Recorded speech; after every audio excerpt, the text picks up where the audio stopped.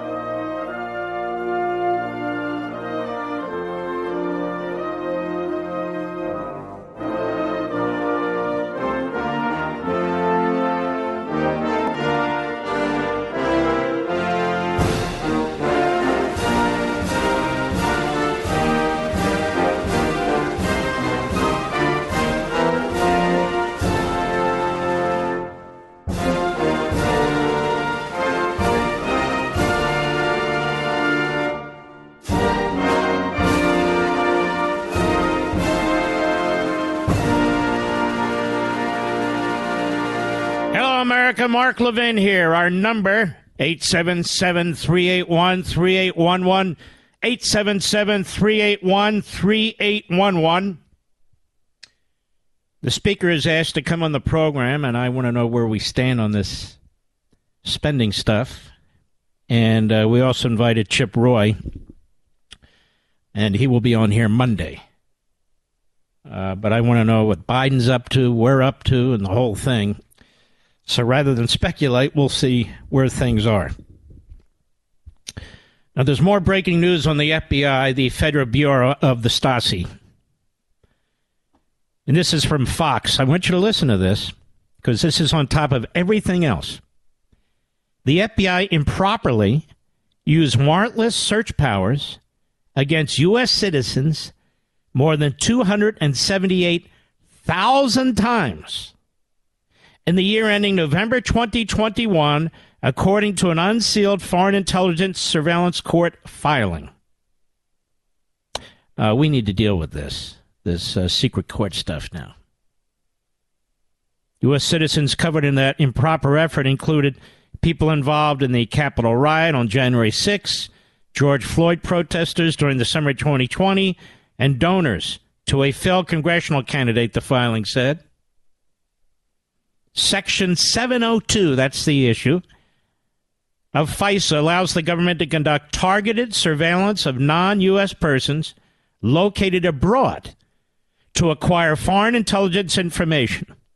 When U.S. citizens are flagged as part of these investigations, the FBI takes over the process of querying them for possible security reasons.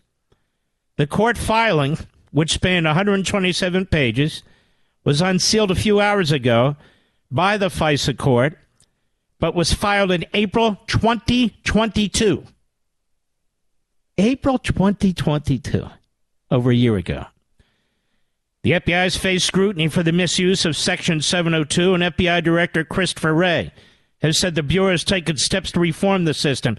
That zombie needs to be removed.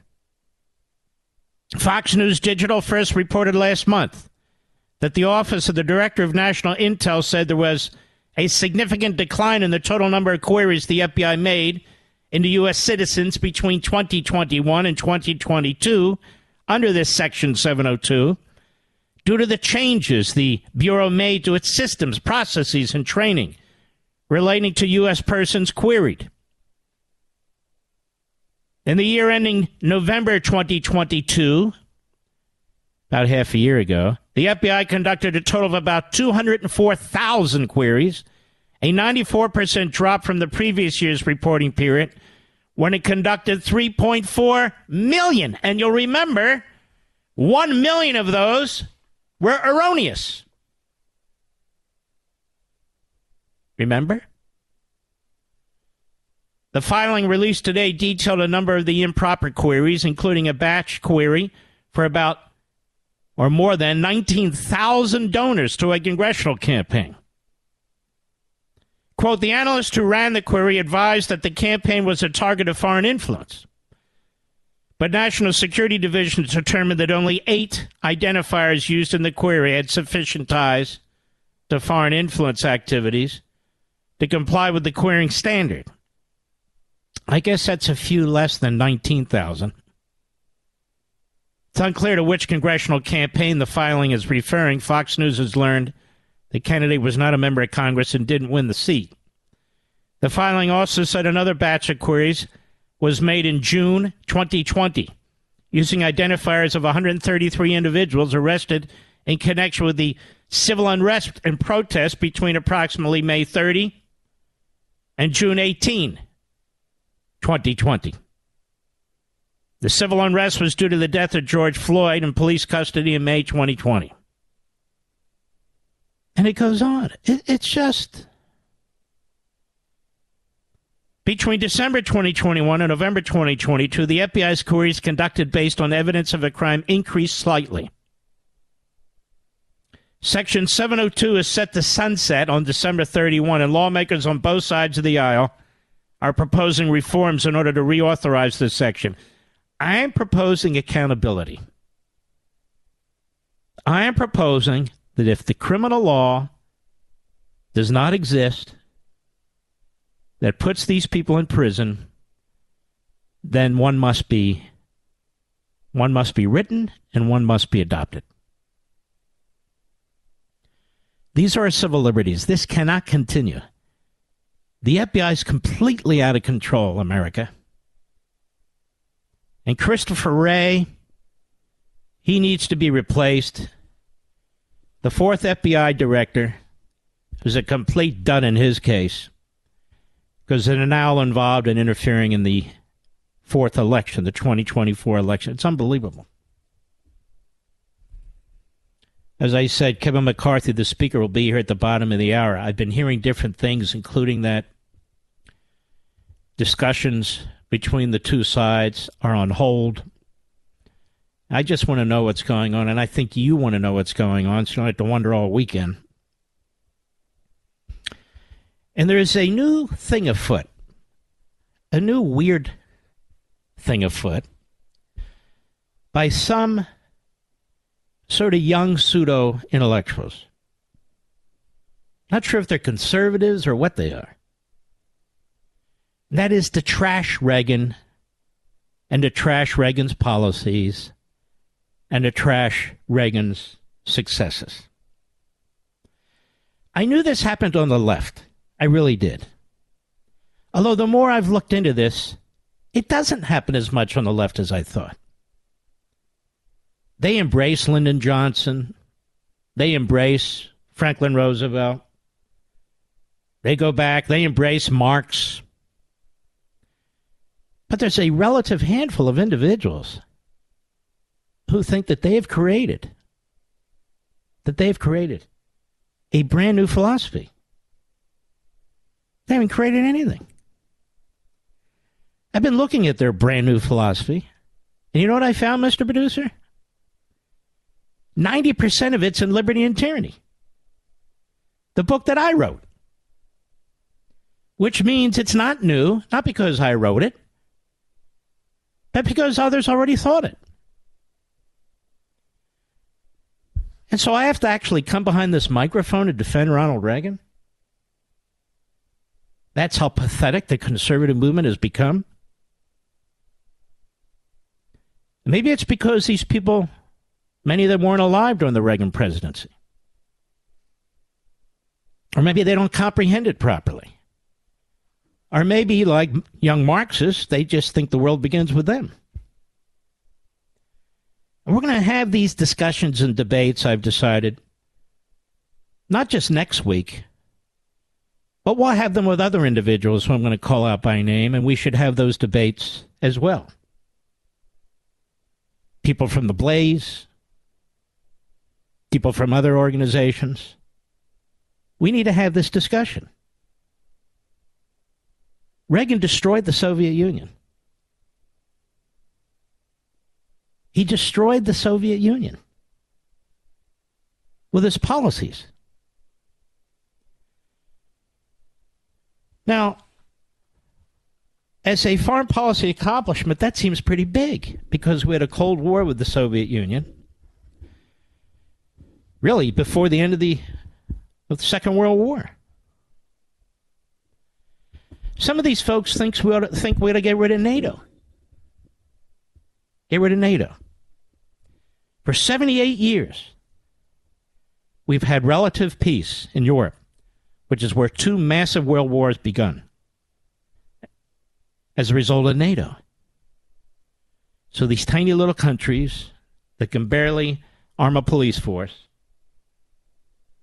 they work with bigger countries that can in order to protect them. Particularly in the face of what Communist China is doing now. Communist China would kill for a NATO. A Communist Chinese type NATO. And so that needs to be discussed and debated. Now look what Reagan did with the judicial system. An entire farm team of intellectuals and scholars using lawyers and professors was built during the Reagan-Meese era. That's how Justice Scalia became Justice Scalia. That's how Justice Thomas became Justice Thomas. That's how Rehnquist became Chief Justice Rehnquist. And I could go on throughout the federal judiciary, making a massive difference. And they can learn from how Reagan won elections. They're still studied to this day. Reagan was the first to remember the forgotten working class man. They turned out in numbers never seen before for a Republican president, ever. They turned out in blue states. They turned out in blue-collar neighborhoods. In 1980, Reagan won 488 electoral college votes, a massive landslide. He even got over 50% of the vote, despite the fact there was a third-party candidate, and he was running against an incumbent. He even got more in 1984. He almost got 60% of the vote. He got 425 electoral college votes. Almost 98% of all electoral college votes. He got 425 out of 538. Is that passé? Has somebody done better? Is somebody going to do better? No. No, they're not. So I've looked over this NatCon agenda, and there are a few big gaps that I have issues with. But for the most part, I cracked open my old copy of Liberty and Tyranny, which explains why some of these guys now, who try to build their cred attacking me, used to try and contact me. Hey, can we have coffee with you? Or got jobs from me? Or got blurbs on their books from me? It's nothing new. But there are some serious incongruities that I do want to discuss and debate, and we'll wait till next week. Because I want to give them, him, a fair shot. But I definitely want to look at it. Let me say now that in terms of economics, I have a friend of mine who's the head of a group, I think it's still a group, on reducing the size of government. And he emails me a lot, and I like him a lot. I've known him a long time, and I like his emails for the most part. But he's into this too, and sends me an article today, and I went through it, very long essay in American Greatness. But I worked my way through it. Took little notes in the margins. And as best I can tell, the guy was trashing big government, big business, profits, profiteers, lobbyists, and it goes on and on and on. And I thought to myself, well, this is very interesting to me. So who is it that exactly is going to have checks and balances on somebody else? You know, you can see how corrupt the Department of Justice is right now, right? And then you have people who say the antitrust laws must be vigorously, hyper-vigorously enforced. Well, who's going to enforce them?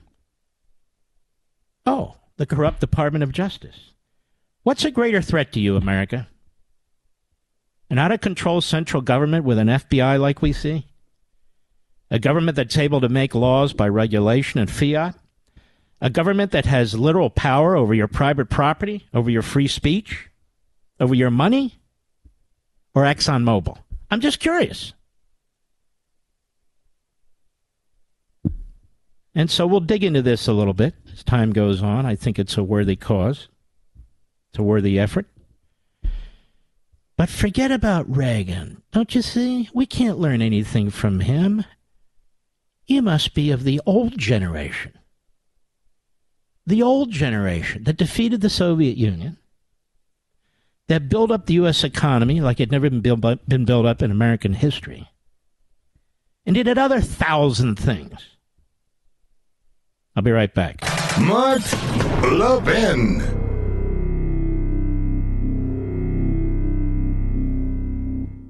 Now, I know you guys are worried. Federal Reserve staff said banking crises fallout could push the economy into recession this year. But you can do something about that. Learn how to protect the retirement you worked really hard for. I think a great way is to diversify with gold, and specifically a gold IRA.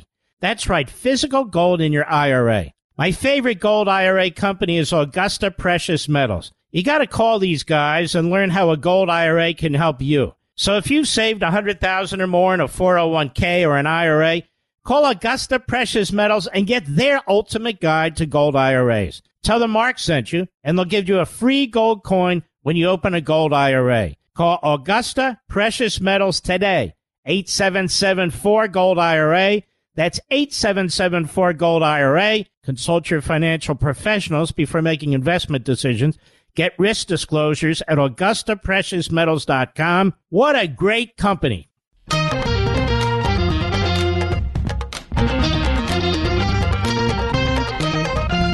Now, Reagan wasn't perfect, but most of the quislings who write about him, they are mostly imperfect. We had Jerry Falwell. We had the moral majority. We had the new right. We understood what was going on with the culture, and we understand today. The great leaders today are not 25 and 30 years old. They're not 32 years old. Nobody's replaced Bill Buckley or Milton Friedman or Thomas Sowell or Walter Williams. Nobody. And part of the problem is today is a lack of a bench. A lack of a bench. Because when people read, they read their own columns. They don't read history. They don't read economics. And they don't learn from it. I'll be right back with the speaker. Now, I know you guys are worried. Federal Reserve staff said banking crises fallout could push the economy into recession this year. But you can do something about that. Learn how to protect the retirement you worked really hard for. I think a great way is to diversify with gold, and specifically a gold IRA. That's right, physical gold in your IRA. My favorite gold IRA company is Augusta Precious Metals. You got to call these guys and learn how a gold IRA can help you. So if you've saved $100,000 or more in a 401k or an IRA, call Augusta Precious Metals and get their ultimate guide to gold IRAs. Tell them Mark sent you, and they'll give you a free gold coin when you open a gold IRA. Call Augusta Precious Metals today, 8774-GOLD-IRA. That's 8774-GOLD-IRA. Consult your financial professionals before making investment decisions. Get risk disclosures at AugustaPreciousMetals.com. What a great company. Mark Levin, the thunder on the right. Call in now, 877-381-3811. Well, it's a pleasure to have Speaker Kevin McCarthy with us, Mr. Speaker. you're trying to deal with the Biden administration in this budget. I think I just saw a report that said things are off the rails right now. What do you know? You know everything. Well, thank you for having me back on. I wanted to come on because you have the smartest listeners in the country, and this is why. They will know that on February 1st, I went to sit down with the president. I said, you know what? Let's put this country back on the right track. Let's get our fiscal house in order, and let's do it when you want to be able to increase the debt ceiling. He said, yeah, let's work. Let's negotiate. Then he ignored me for 97 straight days. So Republicans went and passed our own bill. Limit, save, grow. We raised the debt limit, but we also did smart things. You know what we did? We clawed back the billions of dollars of unspent COVID money. We blocked President Biden's student loan giveaway. We made us energy independent, took that energy bill we passed, put it in. We reined in the president's runaway bureaucratic spending. We repealed those 87,000 IRS agents, and we passed that. Then the president had to negotiate with us. But he has bumbled his way through. So today it got off the rails. You want to know why? Because I am not going to spend more money next year than we spent this year. We've got to get our house in order. For 21 straight years, we have spent more than we brought in. But on a 50-year average, we normally spend 21% of GDP. In 22, we spent over 24% of GDP. And we're bringing in more money than we've ever brought in the last 50 years. It's a spending problem, and somebody's got to finally rein it in and say we've got to stop this. Meanwhile, the president of the United States isn't even in the country. He's overseas. They keep talking about how serious this is, and yet it's apparently not serious enough for him to be here. You know, if it were me, hour by hour, I'd want to know where my team is, where are we, what can we work on. That this guy is so aloof, is he not? I'll tell you, for 97 days, he said, I'm not going to meet with you, and you just have to raise the debt ceiling. And what people have to understand, what is a debt ceiling? Okay? It is giving your child a credit card, and they spent it all, and they hit the limit. But year after year after year, all you did was raise the limit until you owe so much on your credit card, you owe more than you make in a year. Because what we owe in debt is larger than our entire economy by another 20%. So shouldn't you, before you raise that limit again, actually look at where you're spending money and eliminate waste? Look, the pandemic is over. We have more than $30 billion sitting out there that was appropriated 2 years ago that was just for the pandemic and hasn't been spent. Why don't you bring that money back? Why don't you put in work requirements like when Biden was senator, he voted for it and Clinton signed it. We found it got people jobs. It took them out of poverty to jobs. And you're only talking about able-bodied people with no dependents. I mean, it's sensible things. It's reasonable. This is something Obama repealed. I mean, I know there was this was applied during the Reagan era. It was applied during the Gingrich era. And all of a sudden, I mean, on the one hand, we listened yesterday to Wasserman Schultz say we need immigration, more immigration. You know, millions and millions is not enough because the food is rotting right here in Florida. And then on the other side, Porter, she's over there saying we shouldn't force America. And we're talking about, as you say, able-bodied males even to work. It's just not just. Well, which is it? You're subsidizing Americans not to work, but the border's open because you claim nobody will work. And you know what we want to do? I want to take that money for those 87,000 IRS agents. I want to take that money back and get Border Patrol agents. You know, let's be able to secure our border. It's just like the budget. The president knew Title 42 was going to be lifted. He knew you were going to hit a debt limit. He ignored both of them, thinking they'd go away. But Republicans in the House passed a bill to protect our border and also raise our debt ceiling, but put a fiscal constraint. And think about this. What the president wants to do when he argues against work requirements, he is literally saying, let's borrow more money from China that our grandchildren will have to pay back with interest to pay somebody not to work who's able-bodied male with no dependents. Why do you want to do that? Let's help them find a job, give their life worth and a sense of pride. They want to do it because most of them are Democrats. My humble opinion, that's why. Yeah. Let me ask you this. I don't want to put you on the spot, but, you know, the speaker fight was pretty brutal. We talked about it here at some length. Many of these things that you're pushing, these promises that you've made, your ratings have gone really quite high.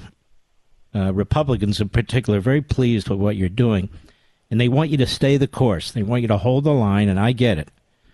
Are these positions that you mostly had, or positions that people whispered into your ear and said, you can have my vote if you agree to do what I tell you to do? No, these are positions I've had from the very beginning. You know, I know we went through that battle, but that was internally, how are we going to govern with just 5 of us? And if you watched, those votes kind of never changed to the very end. And the one thing I had always promised people, give me an opportunity to govern and you'll see. Watched what I did when we were leader. We've been able to win both times. Why? Because we put the Constitution and the American public first. It's a new thinking here, and we keep our word. We put a commitment to America. So you know what? First bill, we did repeal 87,000 IRS agents. We did keep our word, make a Parents' Bill of Rights. We did keep our word by putting a border security bill on the floor and pass. We did keep our word by making us energy independent. We do it time and again and again. And I think it's not my ratings. What's really happening is they're watching the Republicans in Congress lead because they're listening to the American public. They're focusing on the issues that matter most. The whole reason we have inflation, the whole reason that we had 3 of the largest 4 bank failures in the last couple of months, because the Democrats spent $6 trillion and brought us inflation, made us more dependent upon China. And you know what? Even before we read about what was happening in the FBI, we put together a weaponization committee that would look at, you haven't seen something like this since the 70s, because we believed when we were listening to these whistleblowers about what the FBI was doing, going into Catholic churches to follow people, going to school board parents to look at them because they think they're terrorists. All of that has got to end. And that's what this administration has got to understand. Elections does have consequences. The American people made a difference of opinion inside this House, and we're going to stand up for them, for all those that hadn't been listened to for all those years. It looks like our buddy Mike Lee over on the Senate side, in particular, spearheaded an effort to round up some Republicans in support of what you folks passed in the House of Representatives. I think it was 43 Republicans. Is that about right? That is right. He got 43 on a letter, but he got another 2 that didn't sign the letter that said they would go with him, that they would not vote for just raising the debt ceiling. And I will tell you, I cannot say enough positive about all the Senate Republicans. They have been standing with us. They have helped us get stronger. The president would never be negotiating with us. It took him 105 days till he finally appointed 2 people that would sit down and negotiate directly with us. Look, we're not going to get everything what we want, but we are going to change the course of history. The president first said he wouldn't negotiate. You just had to raise the debt ceiling, and we would break. You know what? That all changed. And at the end of the day, we're going to fight for every inch we can get. If there's part we come up short, we're going to go get it the next day, just like Ronald Reagan told us to do. Uh-oh, you cited Ronald Reagan. He's so passé, you know, apparently. So I hear. The most successful president in modern history. Well, I want to thank you, Mr. Americans Speaker. Should travel any American that believes that should travel anywhere in the world, and they will cite Ronald Reagan, not as the greatest president, but one of the greatest leaders in the world history, because he believed in freedom. He understood what it meant for, and he would fight for it anywhere in the country, and he understood what the Constitution and personal freedoms meant as well. Yeah, he made really fundamental changes in the country. I say he's the 3rd greatest president in American history, you know, behind Washington and Lincoln, and that's saying a lot. Is there anything else you want to pass on to the audience? What? Go ahead. Those are the 3 portraits I have in my office. Oh, really? Lincoln, Reagan's behind my desk, Lincoln's on the other side, and Washington's over on the other, down the hall. Well, then I have to send you one of my portraits. For my God, you should be hanging in. I'm just kidding. Hey, just kidding. I've got a picture of you and I. You winning an award, and I got to be there. Go ahead. Well, you know what? That was very, very kind of you to come to Florida, the ZOA in Florida here. It.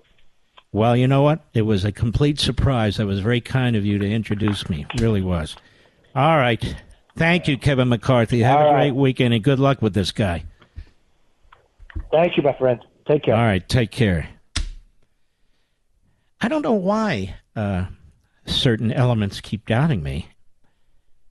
During that speaker fight, and I didn't mean to put him on the spot, I had conversations with him. I had conversations with Chip Roy. I have texts with Chip Roy. I have texts with him. I had conversations with Jim Jordan, texts with Jim Jordan, and others. And I told you, without mentioning their names, what I was hearing. I have them. And I, in my own little role, was also trying to get it done. That is, to get the speakership issue done so we could take on the Democrats and save the country. And McCarthy didn't change. When I spoke to him, he said, this is what we're going to do. And then I was hearing these spinsters go out there, and some in talk radio, too, going on about, well, he's being forced to do this. And I knew he told me he was going to do X, Y, Z. So I knew it wasn't true. I'm just pointing that out. Not to kick up dust, but to make sure the record's clear. I'll be right back. Mark Levin.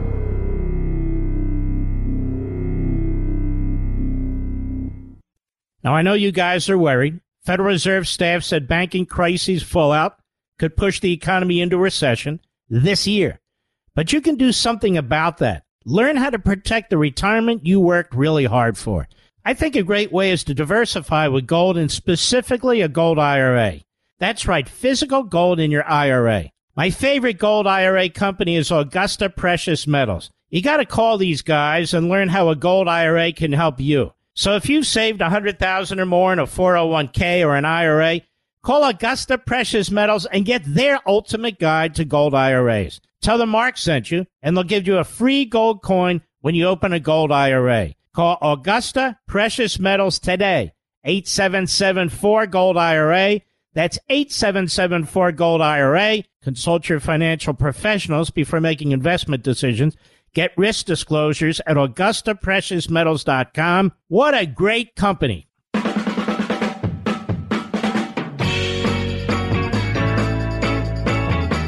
And we'll have a big announcement in a few weeks, as we do now have a publication date and a release date. I know the title, and I will name the individuals who I will personally ban from reading the book. Just a handful, Mr. Producer, don't you think? Just a handful. They can read their own columns in their own books. Also had a good talk with Ron DeSantis today. Look, I'm friends with a lot of these guys. I'm not friends with the rhinos. And I never will be. And I never have been. Never. And I'm not going to be now. And one of the things we can learn from Reagan, and not those who are ignoramuses, but others, is how to run and win elections. Ronald Reagan won 2 massive electoral landslides, popular vote landslides, electoral college landslides, the likes of which we've never seen again, or haven't seen again. He grew the economy by 25%. He had to take double-digit inflation, which went through the roof during the Carter presidency and into his early presidency, and wrestle it to the ground, which was very painful for the American people. But after 2 years, that's exactly what they did. The most massive tax cuts in American history, across the board. What are tax cuts? They're liberty. They're your private property. And he changed a tremendous amount of the culture. He directed the Department of Justice that only individuals who would uphold the Constitution were to be sent to him for nomination to the courts. Now, look, we all know judges change. You can't predict. You hope you can make a reasonable appointment. Sometimes they flip, that's for sure. But sometimes you also do a great job. The Federalist Society was founded during the Reagan era. The whole debate over originalism started during the Reagan era. And then we have people who want to abandon it. Oh, well, that's then. This is now. Everything's changed. I guess we should burn the Bible too, right, Mr. Producer? And people like me, I guess we should take our scrolls, the Torah, and burn that too? Everything's changed after all. Nothing's the same. And if that is your mindset, you completely reject the founding of America, the Declaration of Independence, and all the principles that undergird it. It's like the Marxist mindset, which is the world begins today. Everything that went before really doesn't matter. Here we are. The problem isn't our principles, America. A problem is the people who we put in office, who reject our principles. The problem isn't our principles. The problem is the evisceration of our culture. It's not the principles. It's a growing segment of our population that rejects those principles. We don't need to reinvent liberty, to reinvent commerce, to reinvent diplomacy and national security. We don't need to reinvent any of it. We need the right people to be in the right place, who will take on the enemy of our culture, who will take on the enemy of this government, who has some sense of the time that we live in today. McConnell and his ilk do not. They simply don't. Reagan understood this. Trump understands it viscerally. He's not a movement conservative, but he's a man who loves the country. Ron DeSantis understands this. He is a movement conservative. All right, I'll be right back. This segment of the podcast is exclusively sponsored by Pure Talk. Pure Talk offers great coverage and can save your family money on your wireless bill every single month. Go to puretalk.com to find the plan that's right for you. Thank you again for listening, and thank you so much for this sponsorship, Pure Talk. He's here. He's here. Now, broadcasting from the underground command post, deep in the bowels of a hidden bunker, somewhere under the brick and steel of a nondescript building, we've once again made contact with our leader, Mark Levin. Hello, America. Mark Levin here. Our number, 877-381-3811. 877-381-3811. You want to have some more fun? Let's have some more fun. Many of you are in your cars or trucks, buses, the dinner table. Millions and millions of you across the country. Very exciting. Michael Gerson, the late Michael Gerson. I'm looking at Liberty and Tyranny, which so many of you have read. He was formerly the chief speechwriter for President George W. Bush, and he wrote a book called Heroic Conservatism.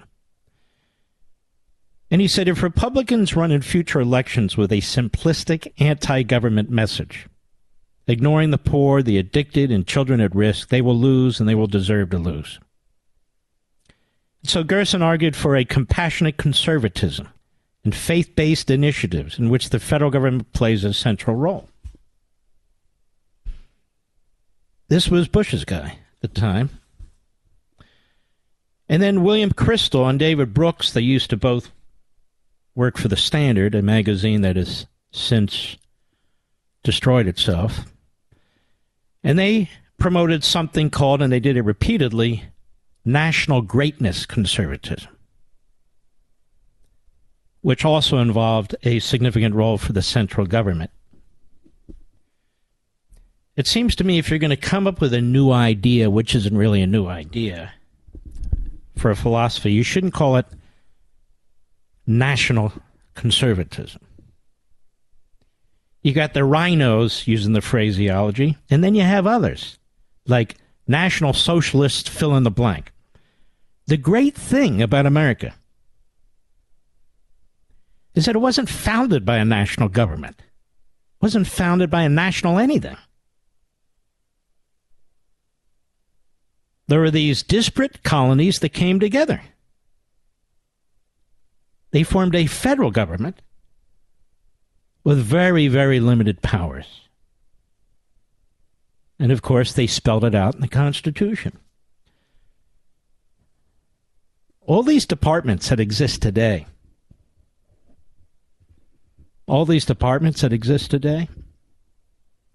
some of the functions existed. But for instance, the Department of Justice did not exist. It was created by Ulysses S. Grant. But an attorney general, a leading attorney general, goes back some time. Same with the Secretary of State, Secretary of the Treasury. Yes, there was one, and there was a Secretary of State. And they did what they could to separate powers, balance powers, and all the rest of it. But there is this apparently irresistible urge, even among pseudo-conservatives, for much, much more centralized power. To do something that they want done. Maybe it's to go after the private sector, or whatever it is. That is outside the boundaries placed in the Constitution. So in many ways, they're no more constitutionalists as the Marxist left. They just have some different ideas. So it seems to me if they have different ideas, they have to defend them. Because why should we support them otherwise? Now in Liberty and Tyranny, we're going to have fun. This is fun, isn't it?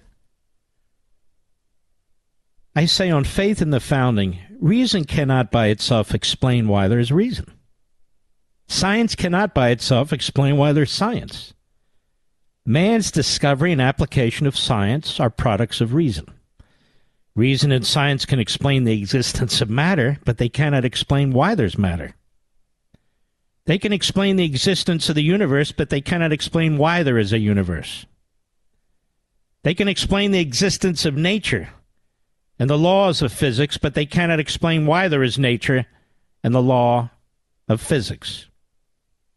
They can explain the existence of life, but they cannot explain why there is life. They can explain the existence of consciousness, but they cannot explain why there is consciousness.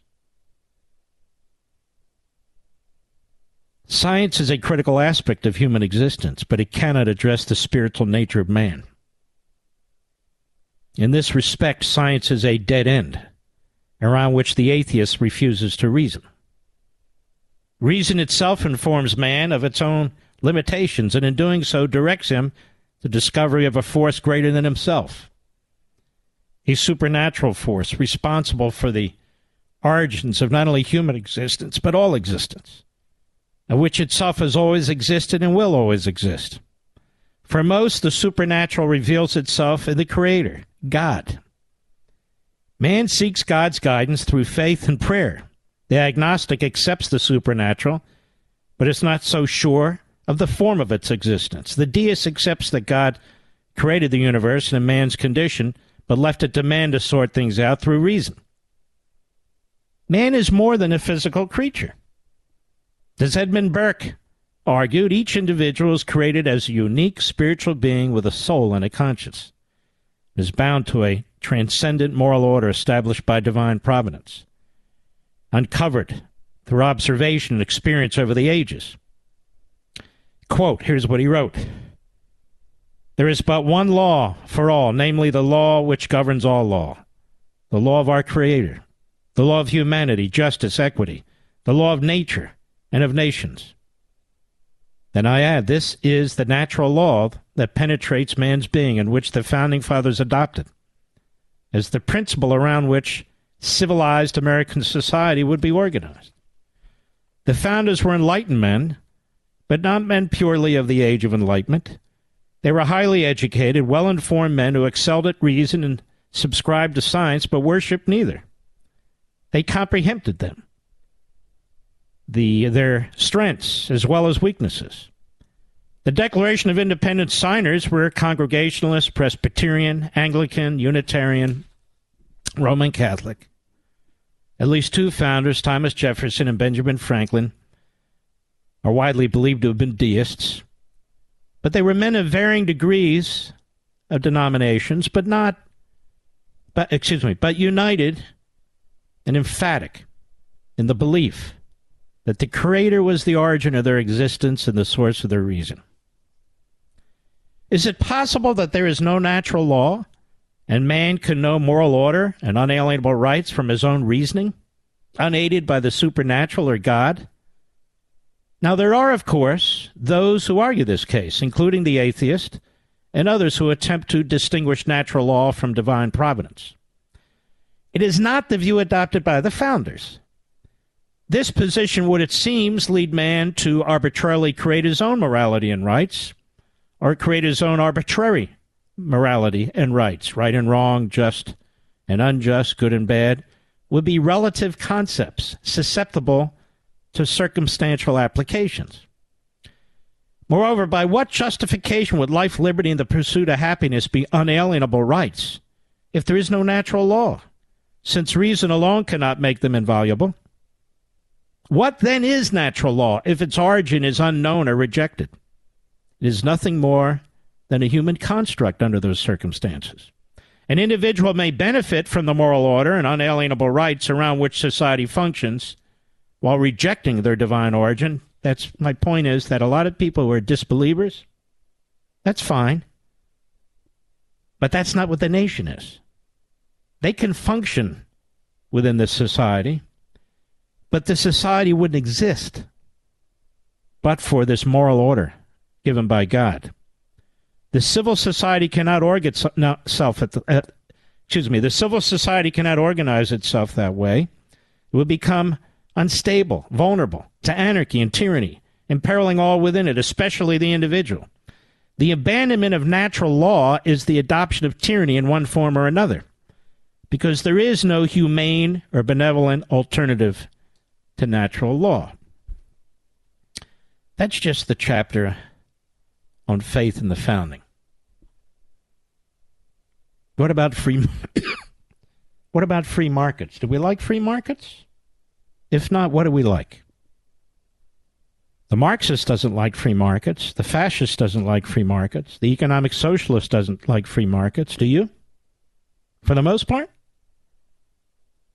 It's coming under vicious attack, I think, by the NatCons and maybe others. I could be wrong. We'll learn more next week. The free market is the most transformative of economic systems, fosters creativity and inventiveness, produces new industries, products, and services as it improves upon existing ones. With millions of individuals freely engaged in an infinite number and variety of transactions every day, it's impossible to even conceive all the changes and plans for changes occurring in our economy at any given time. The free market creates more wealth and opportunities for more people than any other economic model. But the conservative believes that the individual is more than a producer and consumer of material goods. He exists within the larger context of the civil society, which provides for an ordered liberty. The conservative sees in the free market the harmony of interests and rules of cooperation that also underlie the civil society. For example, the free market promotes self-worth, self-sufficiency, shared values, and honest dealings, which enhance the individual, the family, and the community. It discriminates against no race, religion, or gender. The truck driver does not know the skin color of the individuals who produce the diesel fuel for his vehicle. The cook does not know the religion of the dairy farmer who supplies milk to his restaurant. And the airline passenger does not know the gender of the factory workers who manufacture the commercial aircraft that transports him, nor do they care. But you see, folks, under other systems, they do care. They mandate. They ban. And so forth and so on. When the government gets involved, you see colossal disasters for the most part. The Community Reinvestment Act of 1977 completely destroyed the home financing and housing market. Killed it. Destroyed many families, forced many families to lose their homes, destroyed Freddie Mae and Fannie Mac and everything that they invested in terms of loans, and of course, savings and loans they went under. In addition to your own problems that cost the country hundreds and hundreds of billions of dollars. So nobody's saying there shouldn't be, and I'm not going to read the whole chapter, regulations. Even Adam Smith said there should be taxes, there should be regulations. But taxes and regulations that are intended for the actual purposes of government and the civil society, not to redistribute wealth, not to subsidize industries, not to create monopolies and oligopolies. And one of the great things about America, said de Tocqueville, was the decentralization of government meant that these thousands and thousands of villages and towns and counties and cities would make decisions for themselves. And mobility enabled people to move from one to the other, should they wish to. I don't have all day, so let me keep going. Immigration. The statist's argument, I argued, for comprehensive immigration reform reduces to this. America's a nation of immigrants. The founding and settling of the nation came about because of immigrants who braved dangers to come to this country and risked everything to build the prosperity we enjoy today. Now, certainly this is true as far as it goes. Of course, to say this is a nation of immigrants is to say every nation is a nation of immigrants. Mexico, the source of most immigrants to the United States today, is a nation of Spanish and other immigrants. The implication is, however, that both legal and illegal immigration, no matter how extensive, is another moral imperative justifying the transformation of the civil society. This is not so. Once again, the Declaration of Independence provides guidance on this issue. It states in relevant part that to secure these unalienable rights, governments are instituted among men, deriving their just powers from the consent of the governed. It is the right of the people to alter or abolish the government and to institute new government, laying its foundation on such principles and organizing its powers in such form as to them shall seem most likely to affect their safety and happiness. Have the governed, that is, we, the American people, consented to the current state of legal and illegal immigration in the nation? Do current immigration policies and enforcement practices affect the safety and happiness of the people? Of course. No society can withstand the unconditional mass migration of aliens from every corner of the earth, the preservation of the nation's territorial sovereignty, and the culture, language, mores, traditions, and customs that make possible a harmonious community of citizens dictate that citizenship be granted only by the consent of the governed, not by the unilateral actions or demands of the alien, and that only to aliens who will throw off their allegiance to their former nation and society and pledge their allegiance to America. The historical basis for making immigration decisions has been radically altered. The emphasis is no longer on the preservation of American society and the consent of the governed. Now aliens themselves decide who comes to the United States through, among other means, family reunification. There's more, and I want to get to more, from Liberty and Tyranny. I have to dust off the book. Well, some of the new generation, ladies and gentlemen, they pronounce themselves as new, probably have never read the book. If they did, they haven't retained it. They probably don't know much about what came before, don't really give a damn. There's a lot of very, very old people who came before. Abraham, Isaac, Jacob, Moses, Jesus, so many others. But the newbies know everything. I'll be right back. Mark Levin.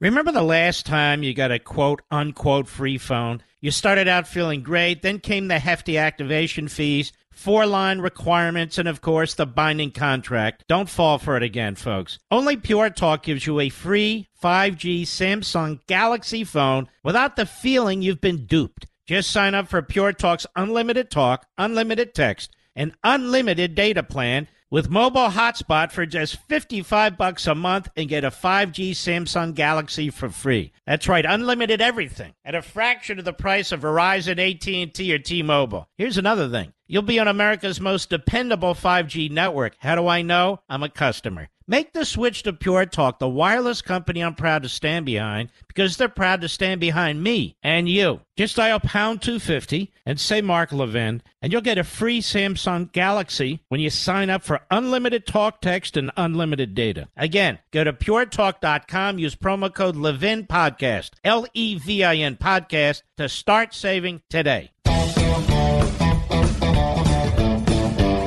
only have a minute. And there's only a little more that I want to get to, because I can't read the whole book to you. One of the things I regret is really the lack of a strong farm team right now. I don't know if it's due to universities and colleges. I just don't know. But there are some outstanding young men and women, there's no question about it, but there's not enough. There's wannabes, there's people who try to position themselves, and they seem to think, it's same with talk radio, that trashing another guy is going to get them where they want to go. It's not going to happen.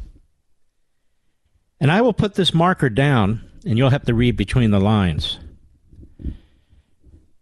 As a father and a husband, I will not tolerate anyone who tries to destroy the reputation, the character, and the integrity of any member of my family. Not now, not ever. That's exactly what Josh Hawley was writing about. I'll be right back.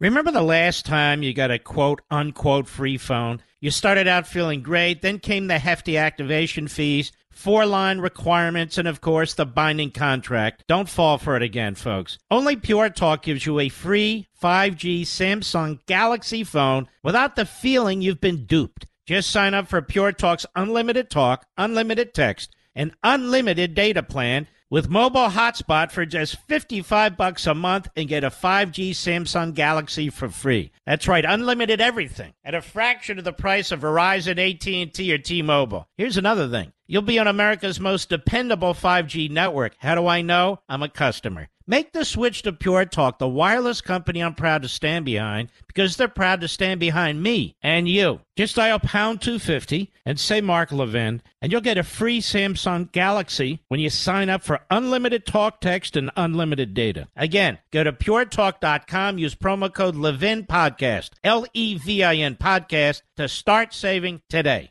Mark Levin, simply the smartest man on radio. And you can call him 877-381-3811. I have never preached that America shouldn't get involved in every war, in every battle, in every corner of the earth.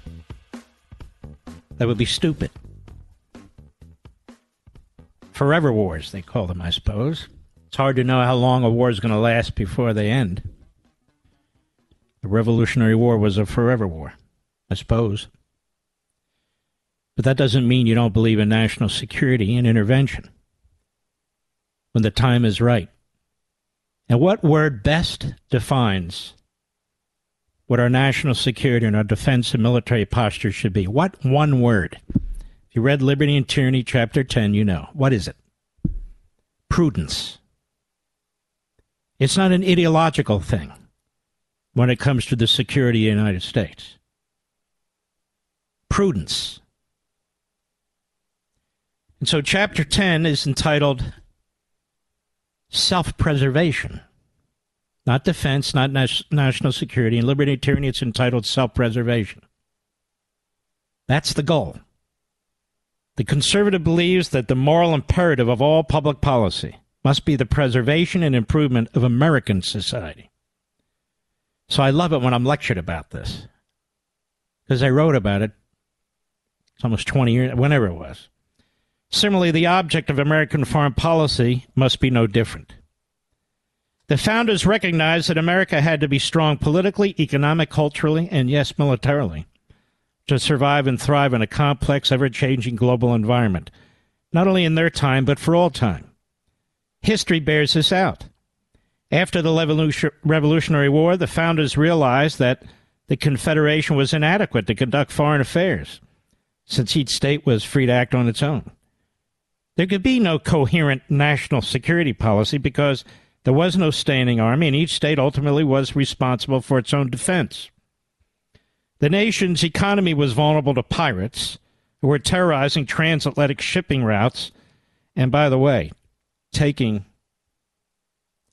the men who worked on those ships into slavery and bringing them into the central part of Africa.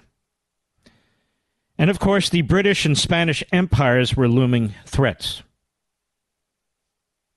The authority of the national government to raise and maintain a standing army and use military power within the framework of a republican system was among the first matters addressed by the framers when they presented the Finnish Constitution to the states for ratification.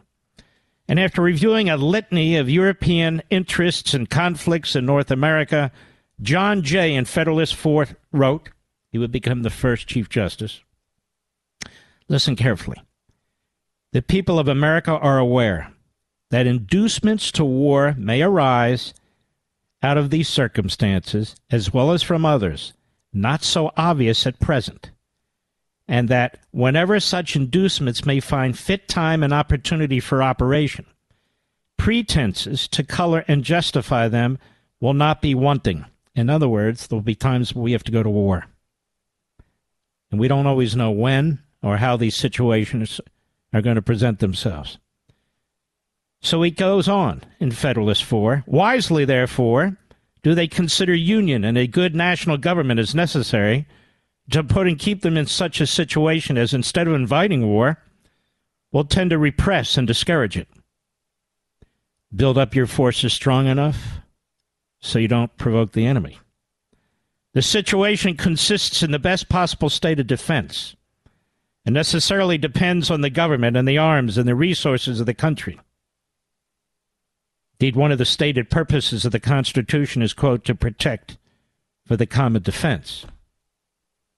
Well, where does that get us? Few knew better than Washington that America must establish alliances that have as their purpose the protection and well-being of the nation. Without the crucial material aid and military support of France and other nations, the decisive Battle of Yorktown, perhaps the Revolutionary War itself, might have been lost. Washington was neither an isolationist nor an interventionist. Yes, he was skeptical of alliances, but when in America's best interests, he made them. Washington preferred diplomacy to war, but he knew war was sometimes unavoidable. And by word and deed, as general, president, and statesman, Washington spent his public life pursuing the preservation and improvement of the American society. Washington's example is what? Flexibility in the means to achieve the immutable end, which is the national security of the United States. And again, the word is not conservative or liberal in this context. It's not NatCon. Or what is this other one he sees? BoomerCon. What the hell that is. But nonetheless, it's prudence. Prudence is the word. Certainly, America cannot export democracy everywhere simultaneously, nor should it attempt to. For one thing, it isn't practical. There are cultures and regimes that are not receptive to such overtures. Also, the loss of American lives and the enormous financial costs in chasing such unrealistic ends would threaten the preservation and improvement of American society. It would demoralize the population and desensitize it to real threats that endanger the society. However, there are occasions when democracy building is prudent. For example, the European Recovery Program, better known as the Marshall Plan of 1948, had among its purposes the promotion and preservation of democracy through the provision of billions of dollars in economic and military aid to several European nations defeated in World War II. See, we learned the lesson after World War I, which was, okay, we destroyed these countries, now let's walk away. And then we got World War II. We got Hitler in particular. Among other things, it would and did help repel the spread of Soviet communism through what remained of free Europe, which was clearly in America's interests. And more recently, you can talk about other areas of the world as well. Now, the conservative believes that unalienable rights attach to all human beings, but it is not necessarily the responsibility of the United States to enforce those rights. How can it be? However, he also believes that there are times when evil perpetrated by a regime is so horrific that to ignore it tears at the moral core of American civil society. You can see this with the Holocaust and things of that sort. Though there can be no single doctrine that defines the elements of action or inaction in every case. Once again, prudence must dictate if and when the cost of American lives and treasure is worth intervention on these grounds. The conservative does not seek rigid adherence to any specific course of action, neutrality or alliance, preemptive war or defensive posture, nation building or limited military strikes. The benchmark, again, is whether any specific path will serve the nation's best interests. It's difficult to imagine a theory under which a society could otherwise survive. And so even though disagreements on Russia versus Ukraine and so forth, the disagreement, I don't think, is in the application of prudence in trying to determine what is or is not in America's best interest. I think the difference is in the outcome. As I said before, Clarence Thomas and Antonin Scalia, originalists looking at the Constitution, applying the same level of textual adherence and historical adherence and coming up with a different result. And at that point, you're left with persuasion. Persuasion. But what I'm finding, ladies and gentlemen, is this. Among these, well, backbenchers, I guess, if you don't agree with them, they want to go to war with you. In other words, I can't believe he came up with that conclusion. I used to think he was so good. That is the difference between the new generation and the older generation. They're so passé. They're so Reagan. And of course, these are the mumblings of low IQ individuals. Now, for the statist, that is the Marxist, foreign policy is another opportunity to enhance his own authority at the expense of the civil society. So we understand that. Several elements I wrote back then of Barack Obama's global vision needed to be addressed. When he says the security of the American people is inextricably linked to the security of all people, what is meant by security of all people of the world? How in every case is America's security related to their security? It's clearly not.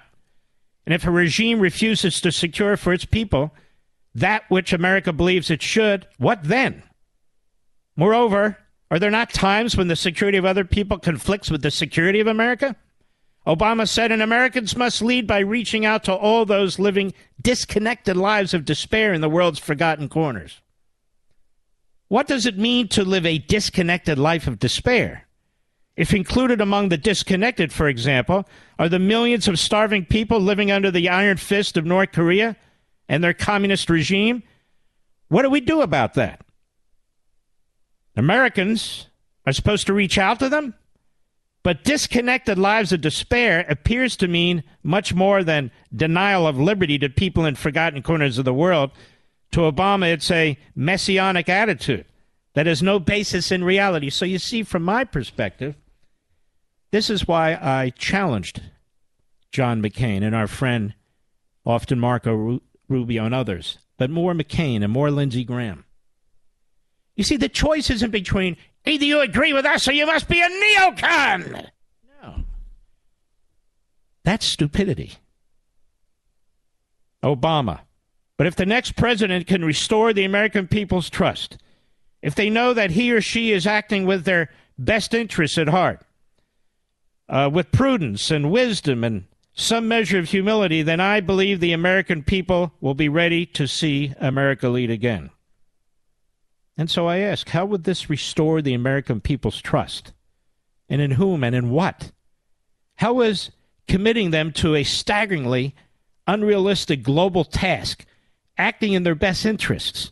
Where is the prudence and wisdom in such a reckless overstatement of human possibilities, which completely ignores history and man's experience? No.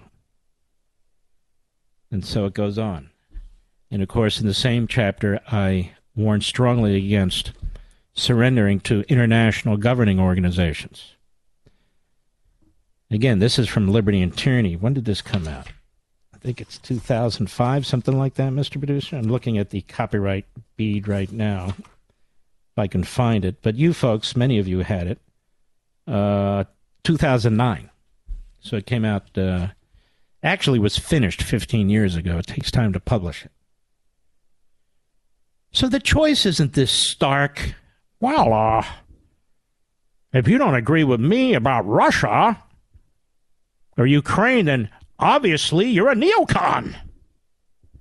You don't agree with me about abandoning NATO, well, then obviously you're a rhino. You know, that's Mickey Mouse stuff.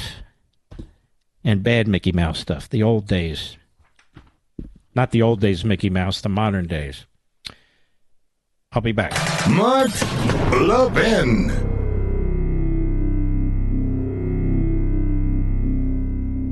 Remember the last time you got a quote-unquote free phone? You started out feeling great, then came the hefty activation fees, 4-line requirements, and, of course, the binding contract. Don't fall for it again, folks. Only Pure Talk gives you a free 5G Samsung Galaxy phone without the feeling you've been duped. Just sign up for Pure Talk's unlimited talk, unlimited text, and unlimited data plan with mobile hotspot for just $55 a month and get a 5G Samsung Galaxy for free. That's right, unlimited everything at a fraction of the price of Verizon, AT&T, or T-Mobile. Here's another thing. You'll be on America's most dependable 5G network. How do I know? I'm a customer. Make the switch to Pure Talk, the wireless company I'm proud to stand behind, because they're proud to stand behind me and you. Just dial pound 250 and say Mark Levin, and you'll get a free Samsung Galaxy when you sign up for unlimited talk, text, and unlimited data. Again, go to puretalk.com, use promo code Levin Podcast, Levin Podcast, to start saving today.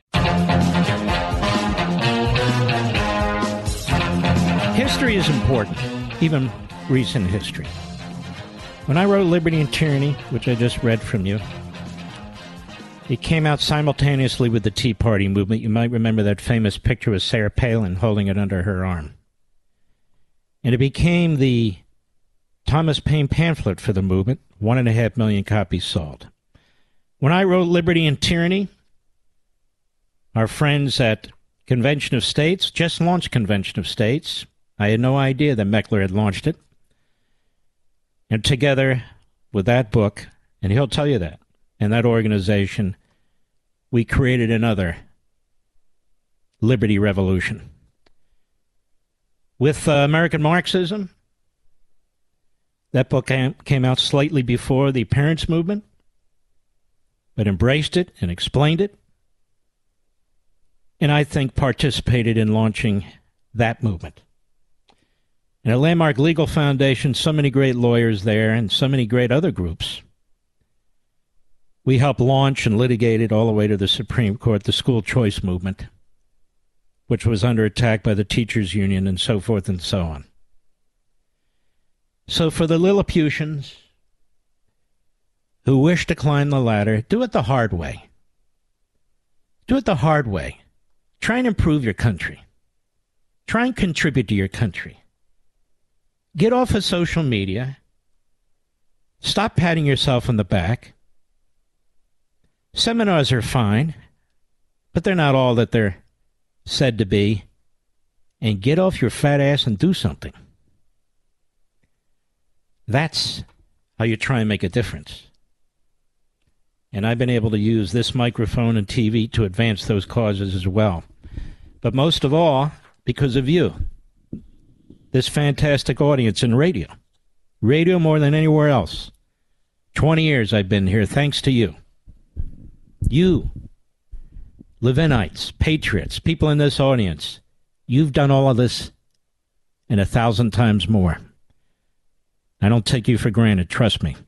And don't forget, this Sunday, 8 p.m. Eastern, Victor Davis Hanson, where we're going to discuss the situation going on in the country today, America's wise man. And Brent Tolman was the U.S. Attorney for Utah. You look at the clip I put on my social sites. He says, as a former U.S. Attorney, if I were a U.S. Attorney in Washington, D.C. today, I would have already indicted the Bidens. I would have already indicted the Bidens. You don't want to miss it. DVR it if you can't watch it live. 8 p.m. Sunday Eastern. I'll be back.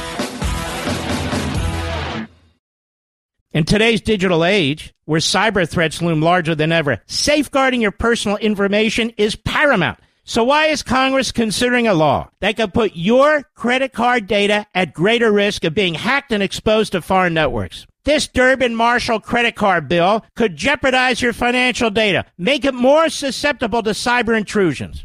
It's a controversial bill that proposes a shift in billions of dollars worth of consumer transactions to payment networks that lack the robust security measures consumers rely on. Who could possibly want that? Well, the answer? Woke corporate megastores seeking to inflate their multi-billion-dollar profit margins. The Durbin-Marshall credit card bill will undermine our safe and convenient payment systems and endanger your data security. It's time to take a stand. Visit electronicpaymentscoalition.org. Make your voice heard. Tell your senators to oppose the radical Durbin-Marshall credit card bill, paid for by the Electronic Payments Coalition. He's here. He's here. Now, broadcasting from the underground command post, deep in the bowels of a hidden bunker, somewhere under the brick and steel of a nondescript building, we've once again made contact with our leader, Mark Levin. Hello, America. Mark Levin here. Our number, I think we'll try and take some calls. 877-381-3811. Towards the last half hour. 877-381-3811. Do you see how unbelievably close the ruling class is? You got Dianne Feinstein. Honest, she is full-scale dementia, and it's a horrific thing. So I don't say this to be rude. It's just, And there doesn't seem to be any way to deal with it. And then you have Fetterman. If it's not full scale, it's certainly onset dementia of some form or another as a result of a stroke. And the Democrat Party will do whatever the Democrat Party does because they don't care. And then you have Biden, who they're putting up for re-election. He's the third one. I don't think we've ever been in a time like this where we've had 3 politicians, let alone 3 Democrats, all of whom have dementia, including the man in the Oval Office. It's all right. Well, what else can I say other than what a bunch of frauds this ruling class. The ruling class, they want to rule over you. Now, step back and look at this ruling class. When you look at most of these politicians, what do you see? You see stupid. You see self-serving. That's what you see. And imagine, say, 75% of the bureaucracy. There's probably 25% patriots or hardworking people in there, but 75% of the bureaucracy that are there as long as they want to be there.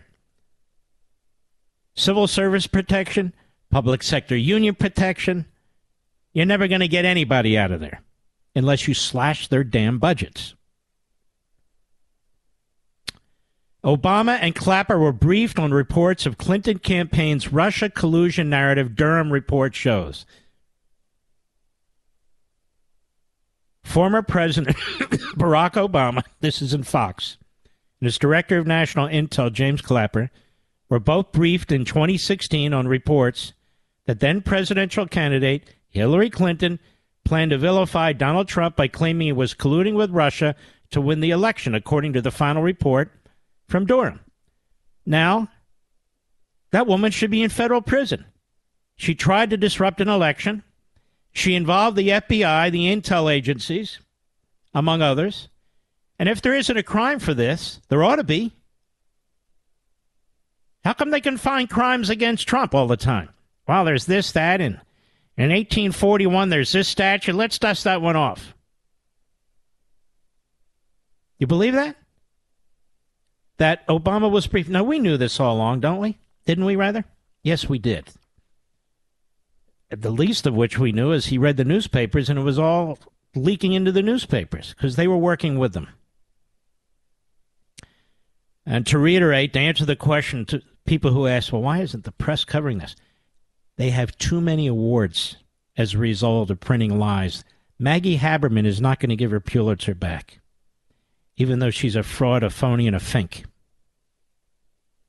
She's not going to do it. It's mine, and I'm not giving it back any more than the Walter Duranty family is giving back his Pulitzer Prize, or the New York Slimes is urging him to, as he was promoting Joseph Stalin in the day. But there's something else that's bothering me. Ladies and gentlemen, we keep our foot on the gas pedal here on Friday. This story in Politico magazine. The Casey DeSantis problem, quote, his greatest asset and his greatest liability, unquote. I warned you that they're going to go after DeSantis, too, because DeSantis is a rock-ribbed conservative. He's very successful here in Florida, and he's made all the right enemies, including in the media. So you have people say, if Donald Trump would only get out of the way, then they'll try and destroy the DeSantis family. And by the way, I understand the Hindenburg from New Jersey is going to announce for the presidency. What's going on there? I'll tell you what's going on there. This guy has nothing to do, doesn't have a real job, won't come on this show because he's a coward. Won't come on this show. And he's basically a, what should I say? What did they fill those balloons with, Mr. Bill? Hydrogen? I guess he's a hydrogen bomb of sorts. So he's there to take down Trump and DeSantis. That's the only reason he's there. The only reason. So we will be on top of him, so to speak. Get that out of your mind. We'll be watching very, very closely and speaking in response. And, of course, the Rhino broadcasters on TV and radio, I don't know why you're going to give Chris Christie a platform. I think he's got a negative 7% in the GOP. I mean, we do have a responsibility sort of to help cull out the conga line here, don't you think? Asa Hutchinson?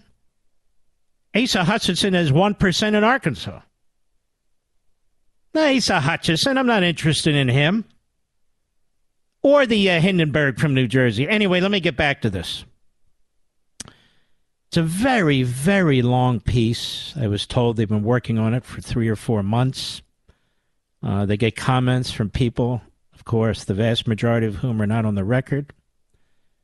Comments from Roger Stone, who's obviously doing his best for Donald Trump. But you would never see a story like this on Michelle Obama. You would never see a story like this on phony Dr. Joe Biden. You never see a story like this on Kamala Harris. Never. Now, I happen to know Casey DeSantis, as does my wife, as do my kids, especially my son, my stepson. She is a fantastic person. She is a brilliant person. I don't just say this, I know this. Well before many of the current leeches who are leeching on, we knew the couple when they were in the House of Representatives. Look, I endorsed Ron DeSantis when he first decided to run for the House. I didn't even know who he was.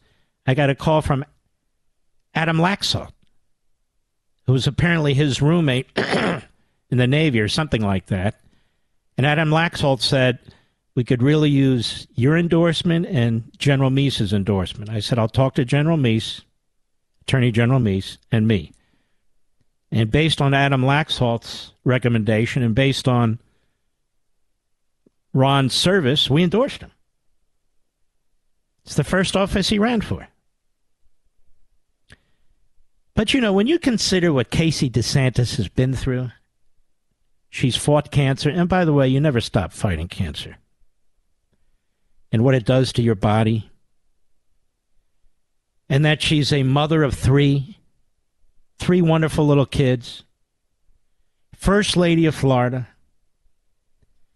A professional. A woman who loves her kids, loves her husband, backs her husband. This is the quintessential American woman. And so the media, of course, they don't believe in the quintessential American women. They believe women are men, men are women. Men can be transitioning to alligators. I don't know what the hell's going on. Anyway, this is written by Michael Kruse, K-R-U-S-E. Casey DeSantis, the wife of Ron DeSantis, just a few minutes before at the table in the crowd, had looked oddly disengaged. Listening to him give a speech this past Saturday evening in a drab hotel conference room here, sitting somewhat stiffly, clapping intermittently, her face flat and her shoulders almost slumped. You know, this guy sounds like a stalker, doesn't he, Mr. Producer? I'll bet he knows what she was wearing and everything. Hey, Michael Kruse, what the hell's wrong with you? Sicko. Now, though, having been prompted to join him on stage, she turned in expression and tone suddenly and noticeably brighter. That's a good question, she cooed, thanking the head of the state Republican Party for having them and for convening the scripted Q&A. Oh, they're worried. Now, that's funny. Joe Biden has pictures of people with their names on it, reporters, and he said, okay, Frank Lord, L.A. Times. Frank, is that you? That's not you? Well, this photo looks like you, Frank. It must, before launching a 3.5-minute stump speech of an answer, in which she called her husband a fighter and a good dad and a good person, and really the embodiment of the American dream, tracing his biography from Jacksonville in Northeast Florida to Dundon in the Tampa Bay area, to Yale College, to Harvard Law, to joining the Navy and becoming a judge advocate general, and then going to Iraq, and then getting elected to... that's a hell of a resume. Elected to be governor of the third largest state in the country and now the 13th largest economy in the world. You can't say that. No. You got to be like Gavin Newsom's 17th wife or whatever he's on. And, of course, Gavin can't talk about the economic accomplishments or his wife or anything of the sort. Here, then, in eastern Iowa and in concentrated form was a preview of what is to come in the about-to-be-announced presidential candidacy of DeSantis, not just his run, but also the often stage-dominating presence of her role, his wife. Wouldn't it be weird if she wasn't there? Then I suppose they comment on that. For some time now, she's been seen mostly and by many as an absolute superstar of a political spouse, a not-so-secret weapon, even something like his saving grace, an anecdote for her sometimes awkward husband. Social in a way, he is not. Okay, now let's trash him. Casey, 42, is a sort of, what does it say? Often it's a telegenic former television personality, a breast cancer survivor, and a mother of 3. She has a sort of policy portfolio of her own that ranges from hurricane recovery to issues of mental issues, and they go on to trash her. She's too involved. She has too much to say, and so forth and so on. I'm going to tell you something. They would never talk about a Democrat wife this way, and they never do. And they never have. Or a rhino's wife. Do we ever even see Chris Christie's wife, Mr. Producer? Do we even know what she looks like? Oh, we do. We saw her on the beach with the hubby. I remember that. But other than that, I don't remember. Have we? Have we seen any of that? No. So Casey DeSantis, Melania Trump, these are Jackie Kennedy-type beautiful women. But even more intelligent. They never gave Melania Trump her due. Quite the contrary. And they're out to attack Casey DeSantis. Simply because she's Ron DeSantis' wife. Who else did they do this to? Who else? I know for you new generation political pundits, I loathe to say, Nancy Reagan. They tried to destroy Nancy Reagan. Everything she did. But she was her husband's rock, much as Melania is Trump's, and Casey, I've seen it, is Ron's rock.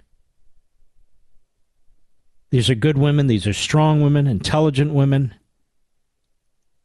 attractive women. But Michelle Obama, she's historic, you see. Well, I don't know. Casey DeSantis, is she Italian? She'd probably be the first Italian first lady. Does that matter? No, you don't understand. Melania Trump, certainly since the beginning of the nation, isn't she one of the first immigrant wives? I don't know. Who cares? But this is how they treat our first ladies, whether First Lady of the United States, First Lady of Florida. And I just want to remind you again, this is what they did to Nancy Reagan and Ronald Reagan. And what did Ronald Reagan do? He never let anyone or anything get between him and his wife. Ever. And remember how Nancy used to look at Ronald Reagan? Those of you in the new generation of punditry, this isn't for you. This is for the rest of the country that actually knows about this. Remember? She would look at him like she was deeply in love with him and admiring of him and proud of him. By the way, you know who else does that, Mr. Producer? My wife. She, believe it or not, she looks at me that way when I'm speaking. On stage. It's incredible. It's true. And she's brilliant, too, and beautiful and 100% supportive. All right, we'll be right back. Mark Levin.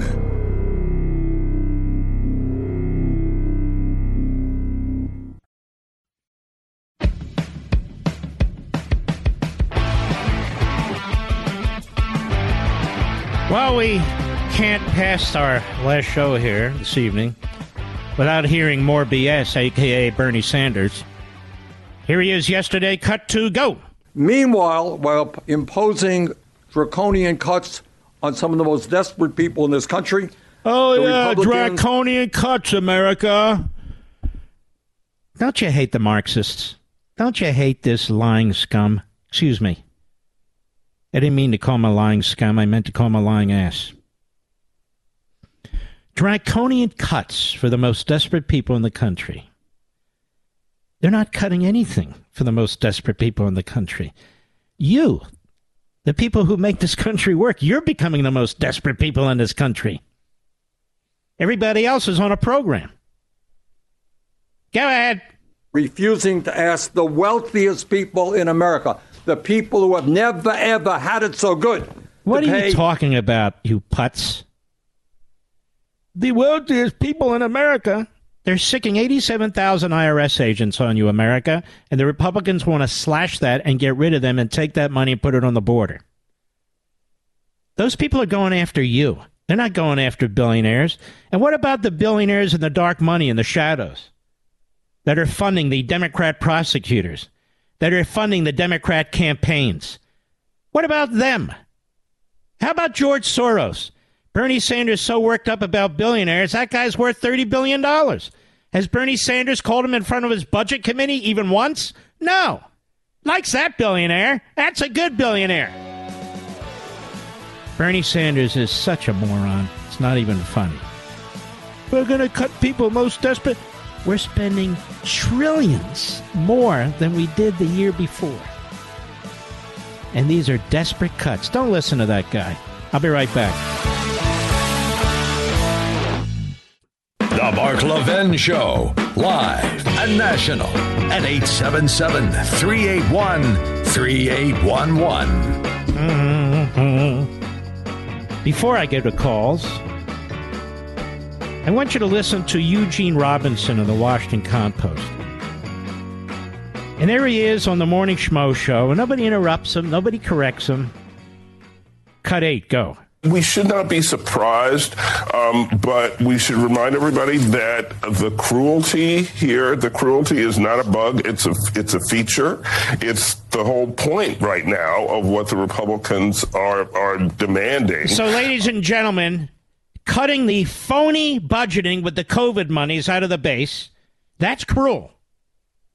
Unspent money. Refusing to pay for 87,000 yet to be hired IRS agents to prevent them to be hired, that's cruel. Trying to save our country from a debt crisis where nothing we can do in the next 5 or 10 years will allow us to survive it, and our children and grandchildren and generations yet born. That is cruel, according to Eugene Robinson, who is a radical left-wing kook at the Washington Compost and a regular on the Morning Schmo Show. Hurting some cruelty. Why?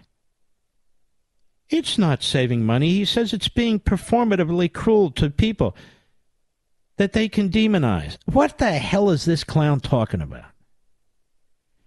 And they do this every time. It doesn't matter if we spend $400 trillion. No, I think it ought to be $399 trillion.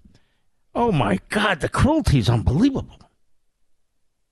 We've never seen anything like this before. This is the propaganda of the Marxists. This is what they do.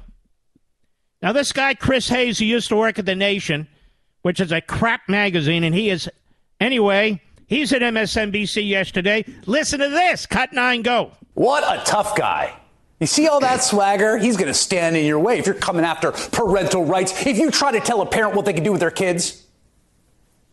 That very same wing of the Republican Party, embodied by Ron DeSantis and the government of the state of Florida, has now demanded and produced a situation in which the government, that guy you saw there with the tough guy swagger about freedom, is going to decide if your child, who lives in your home, that you gave birth to or raised, that you love, your kid, what kind of care they can get. No, he's not.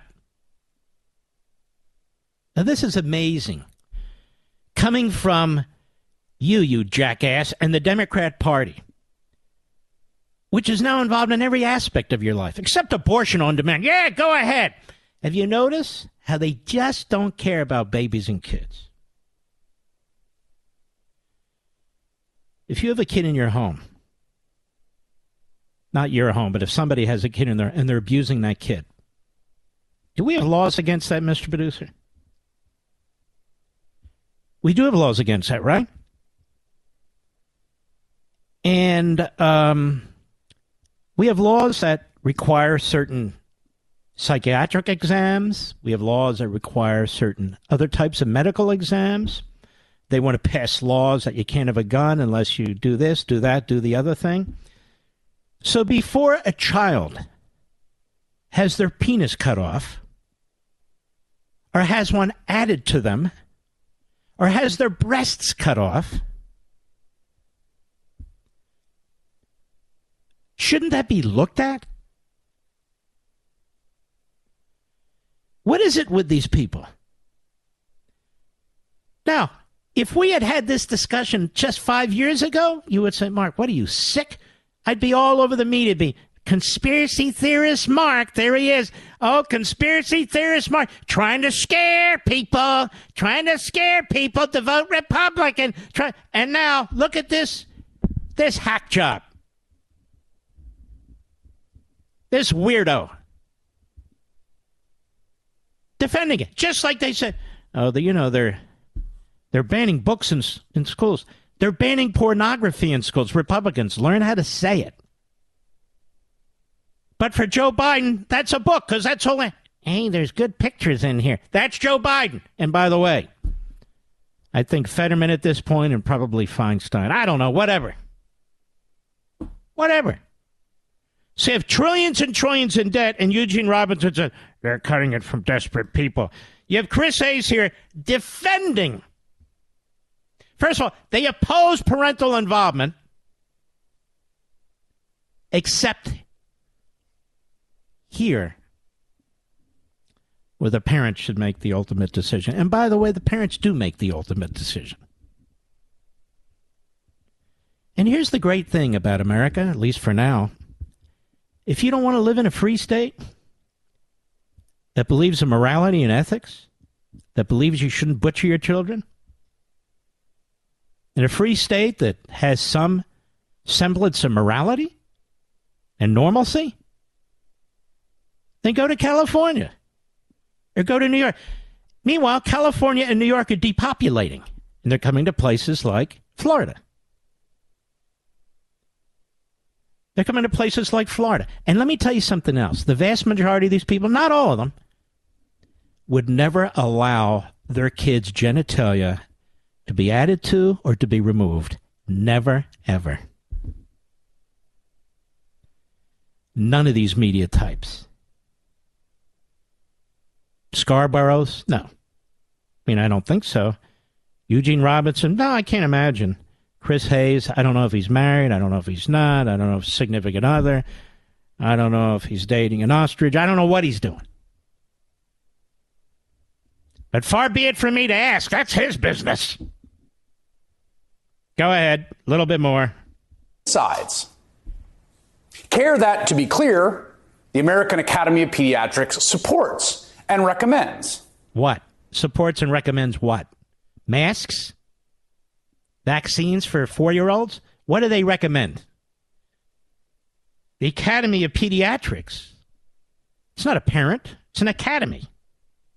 With left-wing Democrats, for most of the part. Anyway, I don't want to blow his perhaps announcement, but Dan Bongino will be on the air 2 hours next Wednesday, Mr. Producer. And he's asked me to come on his show. It'll be a great honor. You know, Dan fills that slot noon to 3 Eastern time like nobody else. He's absolutely fantastic. Just one guy behind a microphone. Just one guy. Just one guy here too. We don't need sidekicks. I'll be right back. Mark Levin.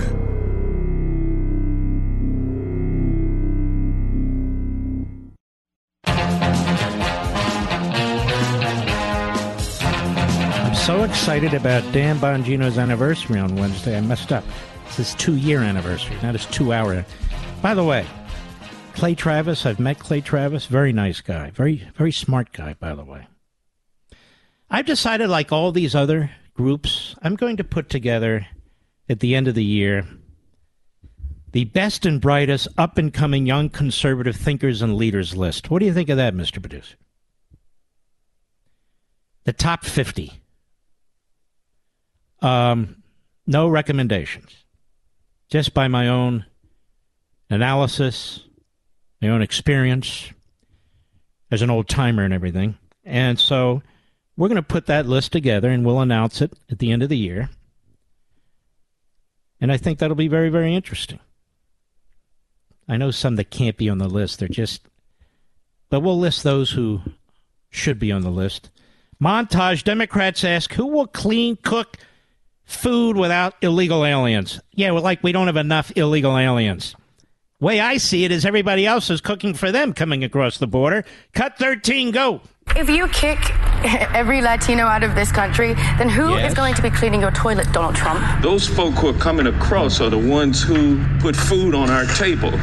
Without them, we're not able to eat. We have a shortage of workers in our country. Why are you shipping these immigrants up north? We need them to pick the crops. And you have no immigration, then we would have no food on our plates. We would have nobody taking care of the building, the construction. We would have nobody cleaning up in the hospitals. Tourism, construction, agriculture. I mean, you're going to have vegetables rotting in the fields. There are a lot of jobs in our community that, like it or not... Well, let me just say we have vegetables rotting in the Senate right now. Go ahead. Not willing to take. I mean, who do you think is taking care of our seniors? 50% of the elder care workers in the state of New Jersey are immigrants. Most of them legal, most of them documented. But certainly some who are not. You're going to have construction sites that will lie dormant. Who do you think is mowing our beautiful lawns? Excuse me. They will lay dormant. Go ahead. We don't usually ask, but a lot of those workers are undocumented. There's just not a lot of, kids. Well, here's the deal. If we were enforcing the law, all these undocumented workers working in these places would be fined heavily, and the undocumented workers would be removed.